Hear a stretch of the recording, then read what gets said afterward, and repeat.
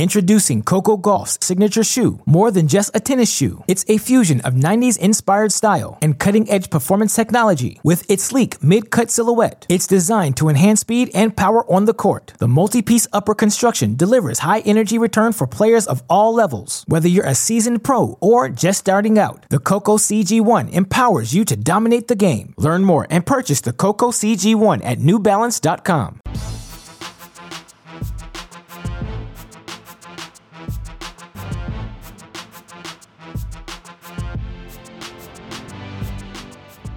Welcome to the Mini Break, your daily podcast for the biggest storylines, results, and controversies from the tennis world. Today is Tuesday, September 7th.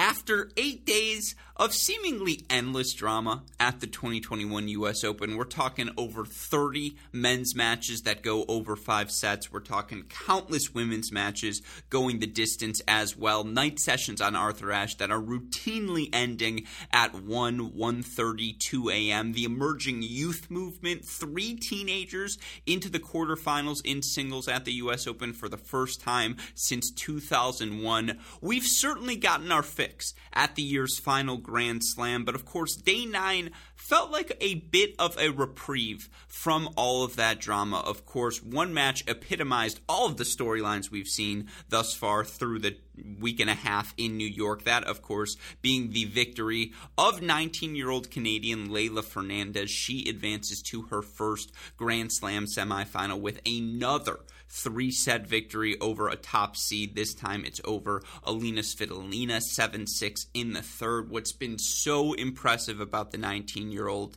not once has she wavered throughout the course of her 3 consecutive 3-set victories here in New York. And of course, on today's show, I want to talk about her performance. What makes her game so special? What allows Leylah Fernandez to, be up 5-2 in the third set, see that lead evaporate, only to get through over the finish line in a third set tiebreaker for a 19-year-old. Where does Fernandez obviously go from here as well? Something I want to discuss a bit on today's show, of course. You look at our other matches, that Aryna Sabalenka has so quietly advanced to the semifinals here in New York. Sabalenka doesn't do anything quietly, and yet she's been dominant. And once again, took advantage of the draw. This was a schedule when obviously Krejcikova comes off the match against Muguruza, not in great shape physically.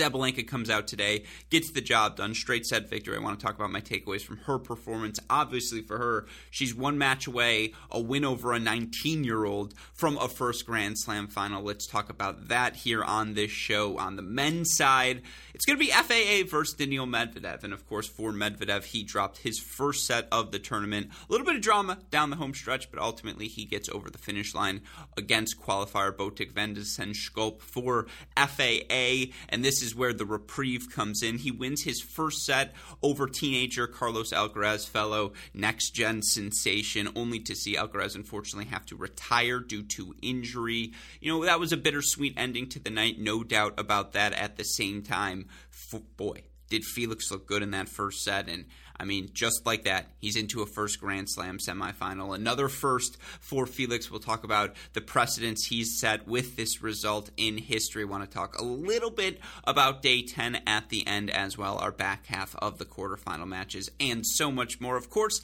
before we get to any of that, I do want to remind all of you listeners that the reason we are able to do this show day in, day out is because of the support we get from all of you, because of the support we get from our friends, our Cracked Racquets Patreon family, who also are privy to a match of the day segment. Today's match of the day, Djokovic versus Berrettini, the nightcap on Ashe. If you're interested in that segment or just supporting what we are doing here at Cracked Racquets, we are always grateful for that. You can go find more information on our Patreon or on our website, crackedrackets.com. Of course, last but certainly not least, shout out to our friends at Tennis Point. You all know the deal. Tennis-point.com. Best in the business.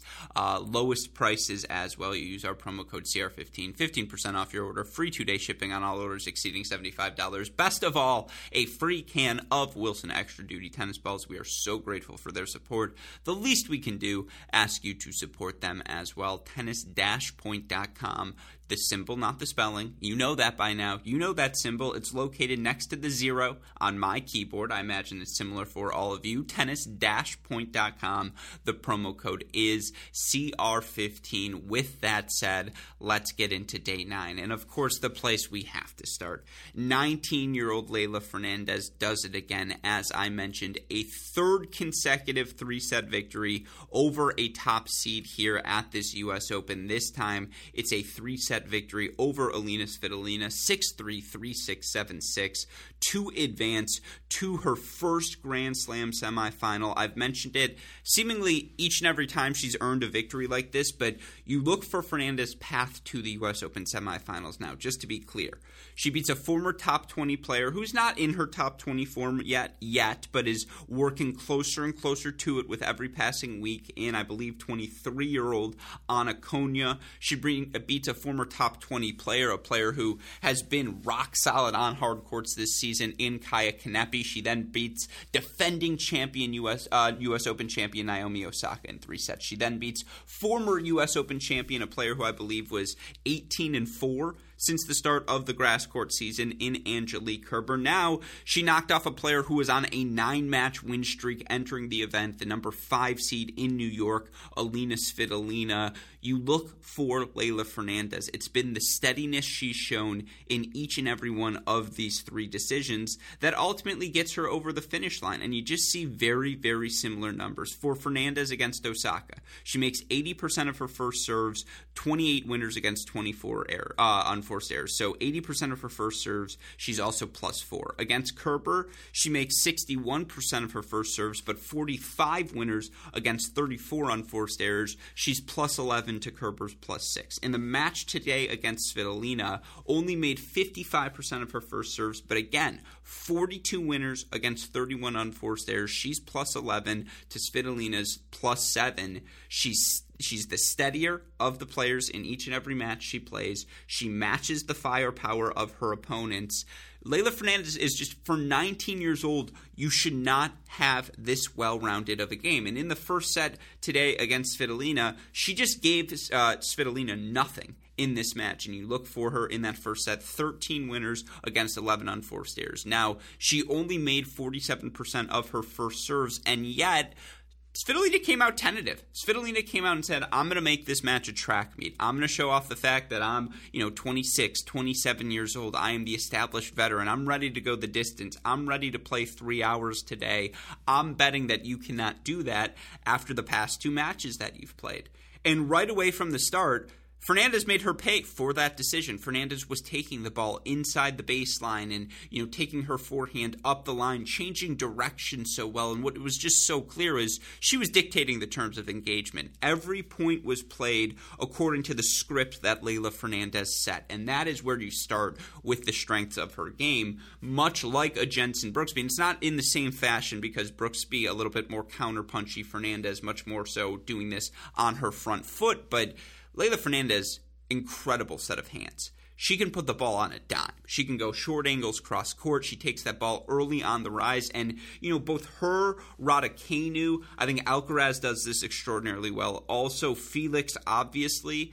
For all of these young players, for their ability to keep their momentum moving forward when they strike the ball and just to be on balance every time they strike the ball, to do it this well at this young of an age, I just can't remember seeing that of any previous young generation. And, for Fernandez, again, it's off of both wings. She has 13 winners against 11 unforced errors. Svitolina, only 4 winners against 11 unforced errors. You look for Svitolina, she doesn't earn a breakpoint chance in set number 1. Fernandez, an efficient 1 of 2 on her breakpoint chances. She was playing +1 tennis. She was playing on her terms. And just Svitolina wasn't able to do anything, even though Fernandez was only making 47% of her first serves, and yet she wins that first set with ease, doesn't face a breakpoint chance, and is just doing such a good job changing directions with the ball. And just, because the pace of Svitolina's ball did not faze her whatsoever. She had seen Osaka 2 rounds prior. She had seen Kanepi and Konya before that. And, for Angelique Kerber, who plays so low and flat, she had seen that degree of physicality before. And all of these data points were quickly processed by Leylah Fernandez and applied in the first set. Now, a lot of credit needs to go to Svitolina, who will be kicking herself that she lost this match because, and I was going to get to it eventually, but now feels like a good moment, that backhand volley she floated at 5-all in the third set tiebreaker, and if you haven't seen it, again, it was a 6-3, 3-6, 7-6 win for Fernandez. Fernandez up 5-2 in the third set before Svitolina comes racing back, makes the match,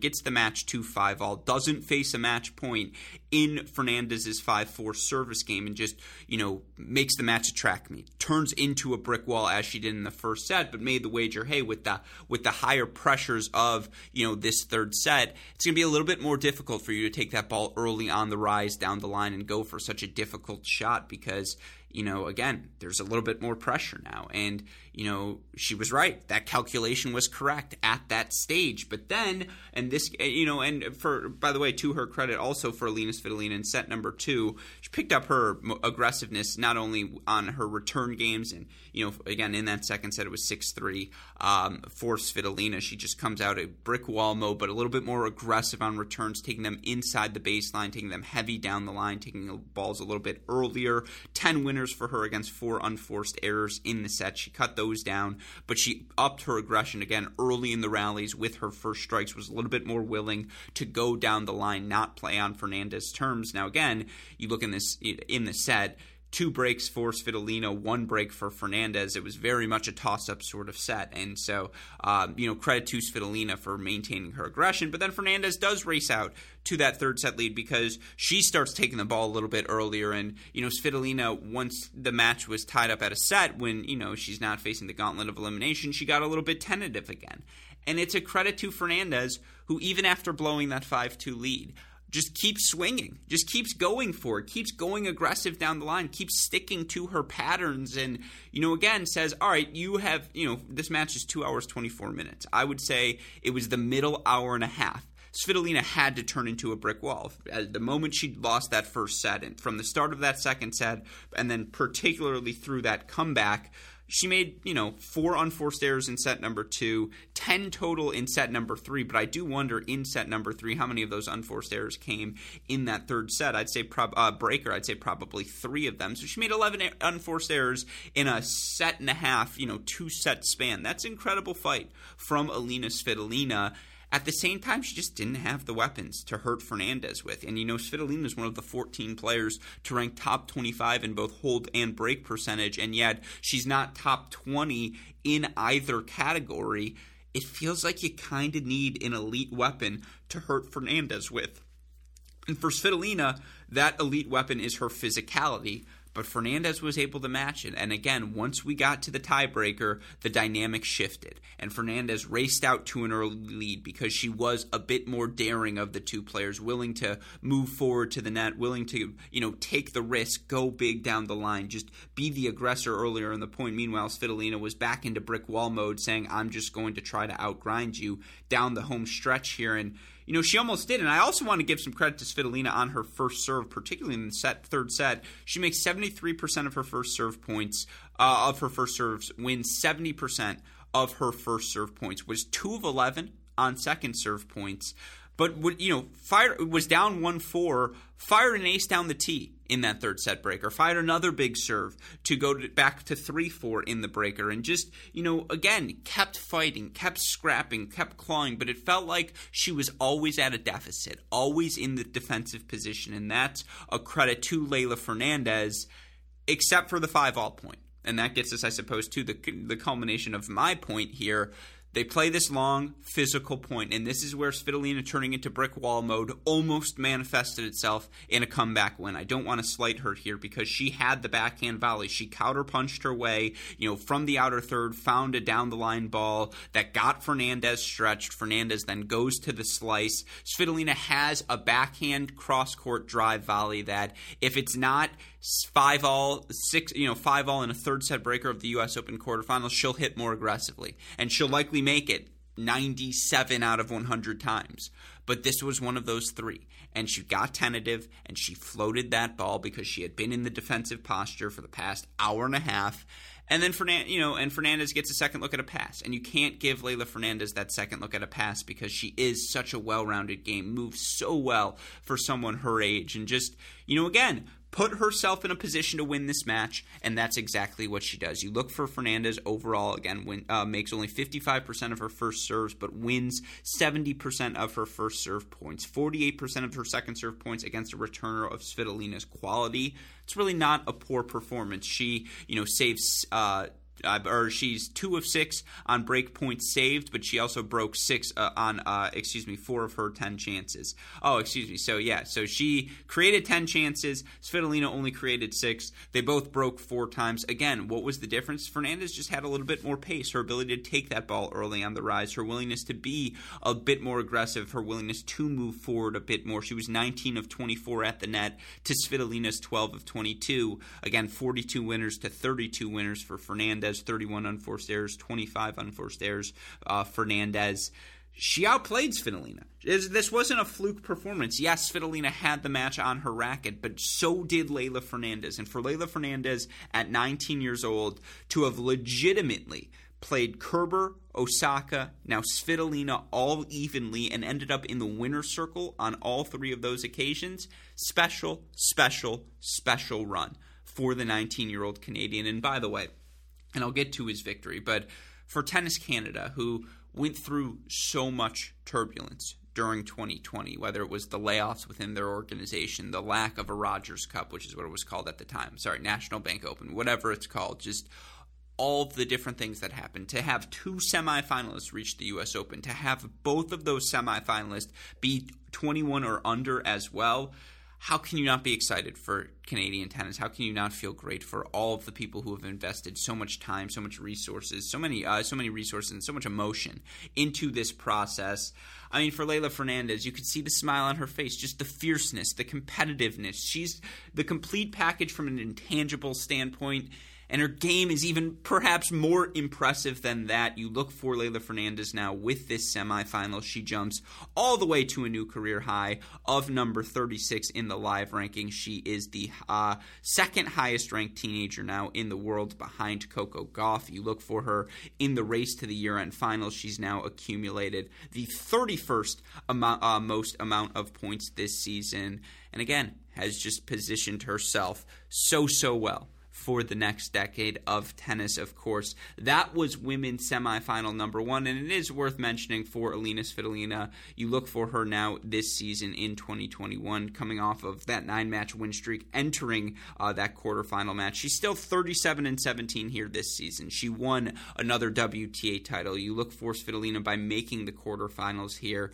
She helps, salvage her rankings. Svitolina stays at number 4 in the world. You look for her in the race to the year-end finals. She's 13th in terms of total points accumulated, but there are approximately 300 points separating Alina Svitolina from 7th place Garbine Muguruza. So such thin margins right now at the top of the women's game.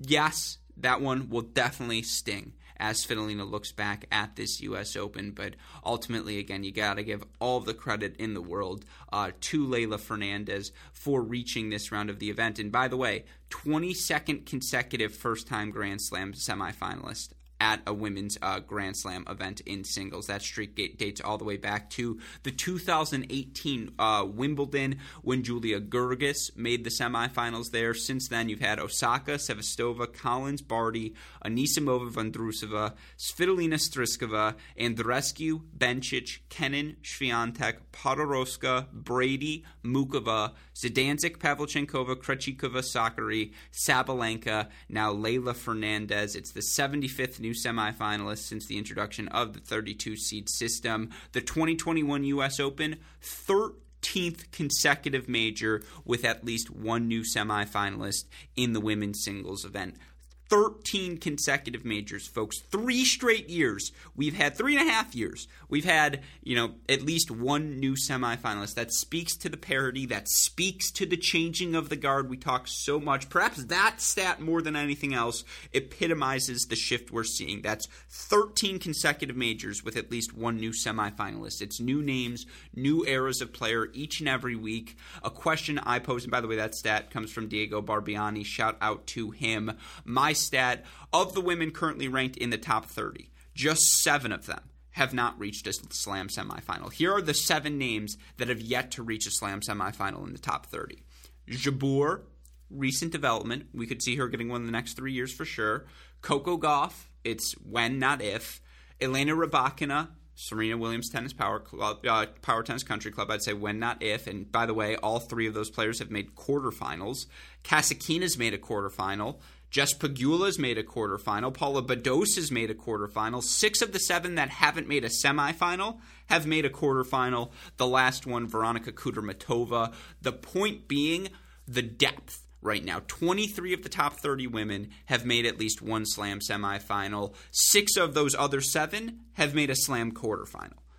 What are we doing here, folks? This is the golden era. It started. The Roaring 20s on the WTA Tour should be super, super exciting. And again, that's the sort of company Leylah Fernandez keeps now. By becoming a Grand Slam semifinalist, of course, one of the players who was chasing semifinalists in second week status at Slams for so long, Aryna Sabalenka, who has made her presence in the second week feel routine here in New York. Sabalenka, another straight set victory, this time 6-1, 6-4, over certainly a physically ailing Barbara Krejcikova. And, that's not only a qualitative observation, but from a quantitative standpoint, 14 winners for Krejcikova against 29 unforced errors. If you've watched any of Barbara Krejcikova during her 28-4 stretch since the start of Strasbourg, that is not the stat you normally see from Krejcikova. She is not someone who hands bundles of unforced errors to opponents. And yet, this match was – I'm not going to spend too long on this one because from an aesthetic standpoint, this was not pleasant to watch. It was very broken tennis. Barbara Krejcikova, because she knew, hey, I can't grind 5, 10, 15 shots per rally. She was going for broke early in the rally. She was going big on her serves, and you could tell she didn't have much in the legs. She made 38% of her first serves in this match. 14 winners again against 29 unforced errors. She made 29 forced errors. She won 51 total points. That's not great from a ratio standpoint. And, again, respectively, you could understand why. She needed assistance to leave the court against Garbine Muguruza, that she was even on the court, willing and able and trying her best to compete. That's a credit to the competitor that Krejcikova is. But, again, she had to go for broke because, A, she wasn't going to win long rallies. B, she didn't want to have to track down the first ball pace of Aryna Sabalenka, who, when she was able to land first serves, won 76% of her first serve points. 7 of 8 at the net, 22 winners against 23 unforced errors. Got the one break of serve she needed at the very start of the second set. Held serve the rest of the way. And you look for Aryna Sabalenka. She fought off 5 of the 6 break points that she faced in this match. She was broken at the, she broke, I think, to start the match, and then got broken back for 1-2, and then went on a run in that first set, and, again, breaks to start the second, isn't broken the rest of the way. She can hit 115. She can hit 120. She can play, her forehand is such a freaking weapon now, and if you leave her time to sit on that forehand, it's either going to be a winner or an unforced error. But I would say 75% of the time now, if you leave her a sitter on the forehand, she's hitting it for a winner. Inside out, inside in, short angles. The backhand short angle's been working. Her backhand drive's been working. She's been putting so many returns in play. She's moving forward confidently. She's moving in general confidently. I don't think we talk, I put Sabalenka in the Tsitsipas and honestly the FAA category of fluid power movers. It's not the Medvedev, Zverev, wiry sort of movement that we see from some of the best movers out there, but there's a power to their first step and just the way they get in and out of corners and the power with which they hit within corners. It's more than adequate, and it's really, really impressive. And so, again, you look for Sabalenka now here this season. I mean, a breakthrough by every metric, 43-14. She's winning 75% of her matches here this year. She's had career-high percentages in hold percentage, in break percentage. She's one of 4 players to rank top 16 in both hold and break percentage. She's now made semifinals at back-to-back majors. First 2 semifinals for her at Grand Slams. You look for her here this season. She won that title in Abu Dhabi to start the year. She won the title in Madrid. She made semifinals at Wimbledon. She's done it on all 3 surfaces now. And again, you look at just the number in general, 43-14 for her against top 20 opponents this year. She's now 9-7. I imagine that 9 number, if not number 1, very near the top of, I think actually it'll be Barty, who's 14 and whatever, maybe a little bit higher now, probably like 16-2 or something crazy against top 20 opponents. Sabalenka Sabalenka's 9 is probably, second or third most wins against top 20 opponents this season. She has been that exceptional. She belongs in the conversation of the game's elite of the elite. You look for her entering this tournament. She was, I believe, number 3 in overall ELO. You look for her in the rankings. She's now number 2 in the overall rankings. Despite not having a Grand Slam title this year, she's second in the year-end points race. That's a testament to the success Sabalenka has had all season long. It's been an unequivocal step forward, and now she is the favorite to make her first Grand Slam final. Let's be clear here. And she's got a sort of power tennis that, Fernandez saw against Naomi Osaka, but Naomi Osaka at this U.S. Open is not as consistent in that power tennis as Aryna Sabalenka is right now. And that's a prisoner of the moment take. That's just this U.S. Open. I think Naomi Osaka's best tennis on a hard court is still the single best tennis on any surface of any women's player in the game.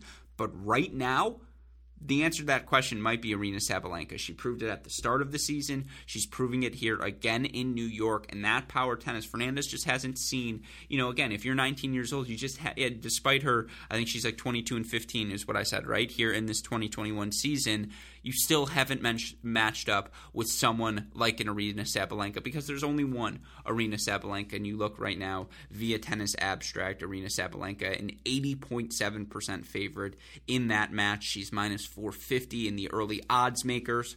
According to the early odds makers, she's the favorite. And if she, she's someone who I think takes lumps to learn lessons. She makes a Grand Slam semifinal, really close match with Karolina Pliskova in 3 sets, but she ends up losing that one. She takes that data point back into the semifinals here. Going to be fascinating to see how she competes. But that's your bottom half of the draw, going to be Leylah Fernandez taking on Aryna Sabalenka. And just the last thing on Sabalenka, she's only 23, right? Like, again, I hate to keep doing this, but let's play the 2030 game. In 2030, all that happens is her digit switch. She's 32. Like, come on. Here's the list of players right now who are age 32 in the top 100. You've got Petra Kvitova, 31. I think that's an apt comparison for how Sabalenka may age. Kerber, 33, such a different game style. Azarenka, 32, that's an interesting one. You've got Risk and Cirstea, who are both 31. Obviously, Serena, 39, that's the exception. Shui Zhang, 32. Those are your over 30 players right now in the top 50. I don't think there's any reason Sabalenka couldn't be one of those players 10 years from now, should she want to be. And again, 23 years old. Into a consecutive Slam semifinals. Brilliant performance from Aryna Sabalenka to advance. But that's where things stand on the women's side. To flip gears and talk about where we are at on the men's side. Should be, again, a really, really good event. And you look, good event, good semifinal matchup. You look, no surprise to anyone, Daniil Medvedev advancing to those semifinals. But for him, he earns a 4-set victory over Botic van den Schulp, ultimately 6-3, 6-love, 4-6, 7-5. I was surprised to see him drop that 3rd set. I won't lie. You look for Medvedev overall in the set. I don't think it was anything he did poorly. I think Botic stepped up his game, and he went down swinging. But you look for Medvedev over the course of the match. It was just a Medvedevian performance. Makes 66% of his first serves, wins 83% of his first serve points, 56% of his second serve points. A sneaky efficient 20 of 30 at the net. 36 winners against 24 unforced errors, 7 of 12 on breakpoint chances versus, he fights off 3 of the 5 breakpoints that he faces. Averaged 126 feet per point. That is the biggest number by far we have mentioned here on these mini break podcasts over the course of the U.S. Open. You just, Botic van den Schulp is a guy who moves the ball really well around the court. It's very Benoit Paire. I know I've said this before. And just he can hit all of the angles. He can hit the slices. He can hit the drop shots. He can hit the swinging volleys. There is no shot in tennis that is forbidden to Botic van den Schulp, and yet there's no obvious +1 weapon. He doesn't fire in the 130-mile-per-hour serve on average. He doesn't hit the ground strokes Mach 12, in a Delpo-like slap at will. That's not him. Now, he will work in the short angles. He will work in the drop shots. But Daniil Medvedev's just on another plane right now physically. He's hit that Djokovician stage of his hard court career, where unless you have an elite of an elite performance, you are swinging out of your derriere, you're serving like Berrettini, striking the ball from the ground like Delpo, and moving like De Minaur. Unless you're that guy right now, or Daniil Medvedev's played, 9 matches in 10 days like he had entering that Cincinnati semifinal, where he was still up big on Andrei Rublev in that semifinal match, it's really freaking tough to beat him. And you look for Daniil Medvedev now, dating back to the 2019, honestly, Australian Open. He goes 4th round there, finals at the U.S. Open, semifinals 2019 Australian Open, semifinals 2020 U.S. Open, finals 2021 Australian Open, now back into the semifinals, 3rd consecutive year here in New York. You look at the company he joins by doing that. Here's the male players to reach 3 consecutive semifinals at the U.S. Open. Connors made 12, Djokovic made 10, Lendl and Federer made 8 consecutive, McEnroe made 5, Nadal made 4, Vilas Gerulaitis, Guillermo Vilas, Vitas Gerulaitis. I thought that was a typo. No, it's Guillermo Vilas. There it is. Andre Agassi, Pete Sampras, Leighton Hewitt, Daniil Medvedev. All of the players on that list, even if you missed some of the names, all of the players on that list won a U.S. Open at some point in their career. All of them did. That's insane. That's extraordinarily impressive, obviously, for Daniil Medvedev to have done this. And again, you look for him, he's still just 25 years old. He's entering the meat of the prime of his career, and you look for Daniil Medvedev, what he's been able to accomplish on hard courts over the past, you can just go with the past 52 weeks if you want, kind of epitomize how impressive he has been. You look for him during that time span. He's 58-14 overall. He's 46-7 on hard courts. He's winning 87% of his matches. He's holding serve 89.4% of the time. That number would be good for 4th. He's breaking serve 29% of the time. That good number would be good for 5th, of course. Across surfaces right now, it's just he and Djokovic who are top 10 in both hold percentage and break percentage. He's won 4 Masters titles on hard courts now in his career as well. And it's just the way he's coasted through these first 5 victories at the U.S. Open. The set against Van de Sande-Schulp, that was the first set he's dropped. And that was like the Djokovic, all right, I'm up 2-0, I just earned a bagel. I kind of fell asleep a little bit at the wheel here, but don't worry, I'm going to get it back, and end up closing out the match in 4. And that he closed that match out in 4 sets, 7-5, the way he did when Van de Sande-Schulp had found his level. And it was like, you know what, I'm willing to suffer. I'm just going to leave the tank on empty. I'm in the quarterfinals. I have matched my career earnings to date in 1 event. I'm going down swinging. Credit to him for stepping up his level, but then credit to Daniil Medvedev for not letting things get crazy, not forcing that 5th set, because obviously you get to a 5th set, particularly with what we've seen at this U.S. Open, anything can happen. And so you look for Daniil Medvedev. Again, it's a 6-3, 6-love, 4-6, 7-5 victory for him.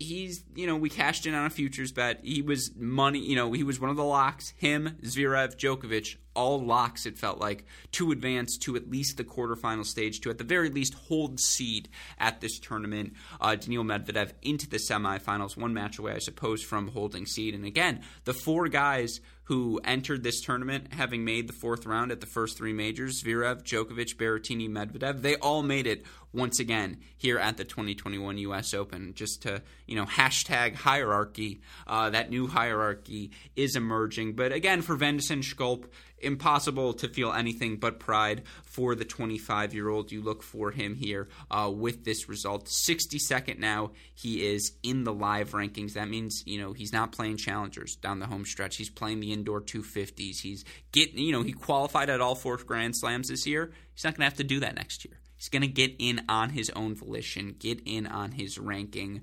That's what you're looking for. If you're Van de Sande-Schulp, who again challenger final earlier this season, has made 4 semifinals, has won about 70% of his matches here this year, 48th in the points race as well.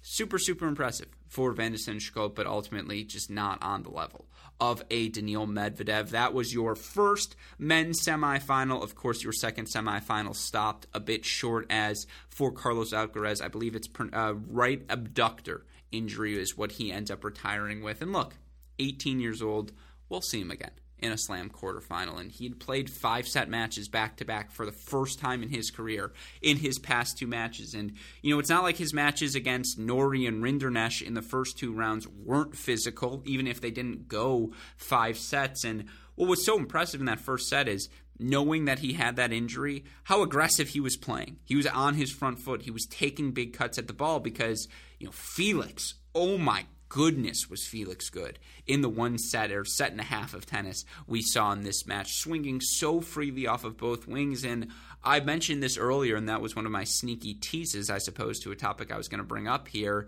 Felix is good in the outer thirds now. He's not great, but he's good now.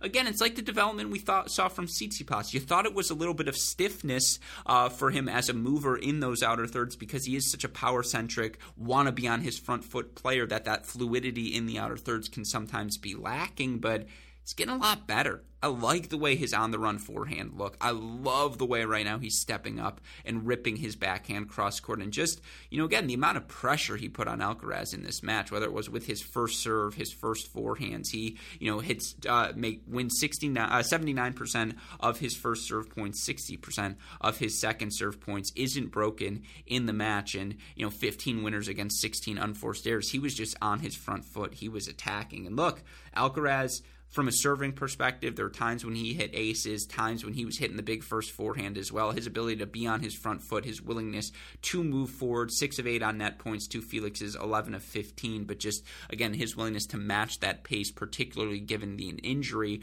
that's him trying to find ways to survive, trying to find ways to compete, which from an 18-year-old is just about all you can ask for. But, Felix got him. In the end, Felix was just the better of the, in the first set. And then, again, he's 18 years old. You have to think long term. You don't want to exacerbate that injury by continuing to play in the match. But I do just want to point out again, in the set of tennis we saw, the hour Felix was out there. Oh my, he's just, when he gets his feet set and decides, I am going inside and on a forehand to try and end this point, if he makes it, you lose. Now, he will miss that shot, and the consistency of that shot on any given day sometimes dictates whether he wins or loses, but oh my God. And then he hit this one inside-out forehand, which was like almost a flat inside-out forehand with pace, and you're just like, that geometrically, physics-wise, that's not supposed to happen, and yet just the way he is making contact with the ball right now so cleanly, I think he has made, hit a jump here, hit another stage of his career with this jump. 18-7 since the start of the grass court season. 4th round for him at 3 of the 4 majors this year. Back-to-back quarterfinals for him. Now a first semifinal for Felix, who becomes the first Canadian man into a Grand Slam semifinal at the U.S. Open. First man born in the 2000s to reach a Grand Slam semifinal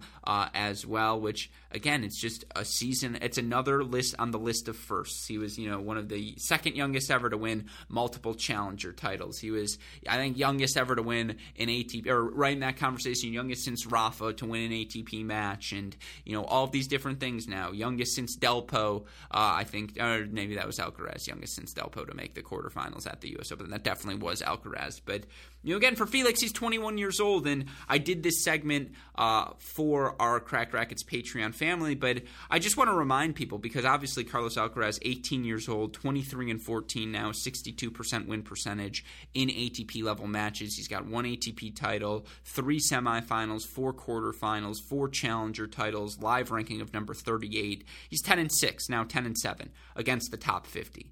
Felix at that age, 57% win percentage. He had 37 wins to Alcaraz's 23.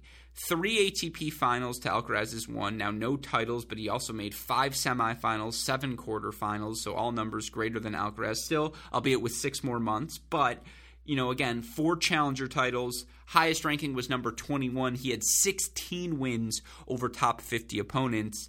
What I'm trying to say is that Alcaraz and Felix are on very similar paths. So all of the excitement you're feeling for Carlos Alcaraz, just remember that was Felix 3 years ago, and he's still only 21 years old. Just turned 21 as well, now into a first Slam semifinal. He's earned it. Again, it's been slow and steady, but for him, 4 years of growth on the break percentage, it's a career high this season. 4 years of growth on the hold percentage, it's a career high this season. Now, it's not a gaudy top 10 number on either wing yet, but the first serve when it's landing can be elite. And the reason those numbers aren't in the top 10 number is because of his consistency. He doesn't have that A game 100% of the time now. Now he's up to 85, and in the primetime moments, I think he's now 8-4 against top 20 opponents this season. Felix has brought his best stuff. It's finding that best week in, week out, day in, day out that will make the difference between him being world number one or him being a top 15 guy. But honestly, with the development we've seen in this, past 6 months, I think that floor is now top 15. That serve, that forehand as a weapon, too special. And again, physically, he continues to get more and more fluid, more powerful, and quicker as a mover. And so dangerous prospects for the rest of the men's game. Felix Auger-Aliassime into a first slam semifinal, where now again he matches up with Daniil Medvedev. And for those of you curious right now, Medvedev an 87.2 favorite according to our friends at Tennis Abstract, a minus 650 favorite according to our friends at DraftKings. Of course, that's a day 11 match. Before we get to that, we have day 10, the back half of our quarterfinals, where I want to end today's show. It's obviously first-time matchup between Emma Raducanu, Belinda Bencic. Bencic an 82.2% favorite in that match. You look at the odds, I believe she's minus 160. Now, I made the full case for Bencic over Raducanu on our GSP Aces of the Day. I previewed, I think, all 4 of the matches. So I suppose if you're looking for the extensive preview content, head over there. But again, I'll read these numbers for you quickly. You look for Karolina Pliskova. She is a slight moneyline favorite tomorrow as well, minus 130 over Maria Sakkari. Tennis Abstract also lists her the favorite, 52.5%. So those odds, properly reflecting of the analytics. Of course, you look for Pliskova, Sakkari, 1-1 in their career head-to-heads. Pliskova beat her in Rome 2019. Sakkari beat Pliskova Rome 2018. They've never played on hard courts. Pliskova, I believe, 19-4 now since the start of Wimbledon. You look for Sakkari. She's currently 8th right now in the race, in the points race. I mean, these are 2 top 10 players battling for a spot in a slam semifinal who both see the opening. There are no slam champions left in the women's singles draw with the elimination of Barbara Krejcikova, guaranteeing us another first-time slam champion here in New York. We talked about it at the start of the season. I did a full segment on it. You can go back if you want to the GSP preview content. This is the Pliskova window. This year, next year, before in Osaka, a Barty, a Sabalenka, a Swiatek, one of those many young names really establishes themselves at the top of the game. While there's inconsistencies, there's opportunities. And Karolina Pliskova capitalized on that opportunity, making the finals at Wimbledon. There's no Barty in her pathway now. She's got absolutely a shot at this Grand Slam title. So that is going to be and by the way, ditto for Sakkari, who can tell herself in the mirror and say, I should have beaten Krejcikova and probably won that 2021 French Open title. So those are your women's matches. On the men's side, our Cracked Racquets Patreon match of the day, Matteo Berrettini taking on Novak Djokovic in the nightcap on Arthur Ashe. Djokovic beat Berrettini in 4 sets in the Wimbledon final, 4 sets in the French Open quarterfinal. You look for Berrettini. He withdrew before playing Tsitsipas in the round of 16 in Australia. His 2 actual losses at slams this season, both to Novak Djokovic. Pretty good season you're having when you've made, 4th round, quarterfinals, finals, quarterfinals, and the only guy to beat you at a slam is Novak Djokovic. He's 38-7 this season, I believe 24-2 against top 30, against opponents outside the top 30, has just cleaned up against who he should be cleaning up against. I believe 6 of his 8 losses are to Tsitsipas, Zverev, Medvedev, or Djokovic. Yeah, that's a damn good season for Matteo Berrettini, whose serve forehand are elite. And if you don't have an elite defensive skill set, you are an elite returner, he's going to beat you now. I've watched Novak Djokovic pinpoint his backhand location, with such ease, with pinpoint accuracy. Find the backhand location, pinpoint accuracy. There it is, with such ease in both of those Grand Slam matches. Djokovic has history in his sight. I think this is where he turns it up. But again, full preview for that for our Cracked Racquets Patreon members. Of course, Alex Zverev, 2-0 in his career against Lloyd Harris, beat him in straight sets 2 weeks ago at the Western Southern Open. You look for Zverev, 15-0 since the start, as I mentioned, since the start of the Olympics. He would be, with his numbers, 5th in hold percentage, 1st in first serve win percentage, 1st in break percentage over that stretch of time. He's 24-5 on hard courts this season, defending finalist at the Australian Open.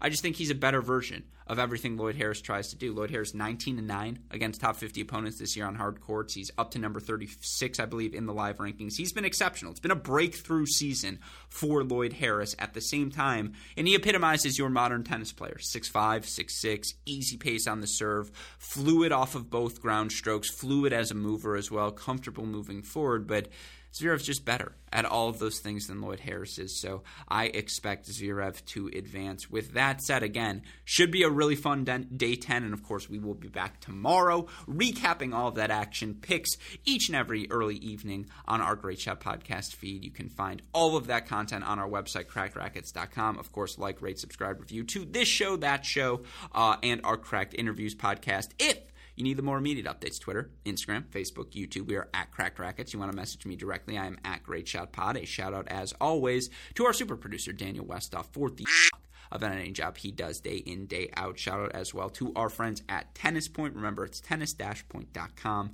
The promo code is CR15. With that said, for super producers Fligner and Westoff, for our friends at Tennis Point, from all of us here at both Cracked Rackets and the Tennis Channel Podcast Network, I'm your host, Alex Gruskin. You know what we say. That's the break, and we will see you all tomorrow. Enjoy the tennis, everyone.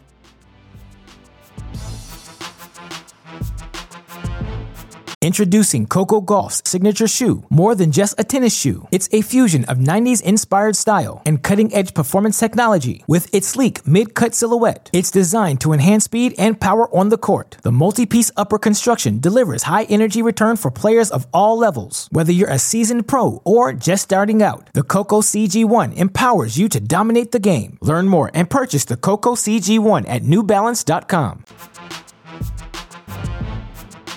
Another day is here, and you're ready for it. What to wear? Check. Breakfast, lunch, and dinner? Check. Planning for what's next and how to save for it? That's where Bank of America can help. For your financial to-dos, Bank of America has experts ready to help get you closer to your goals. Get started at one of our local financial centers or 24/7 in our mobile banking app. Find a location near you at bankofamerica.com/talktous. What would you like the power to do? Mobile banking requires downloading the app and is only available for select devices. Message and data rates may apply. Bank of America NA, member FDIC.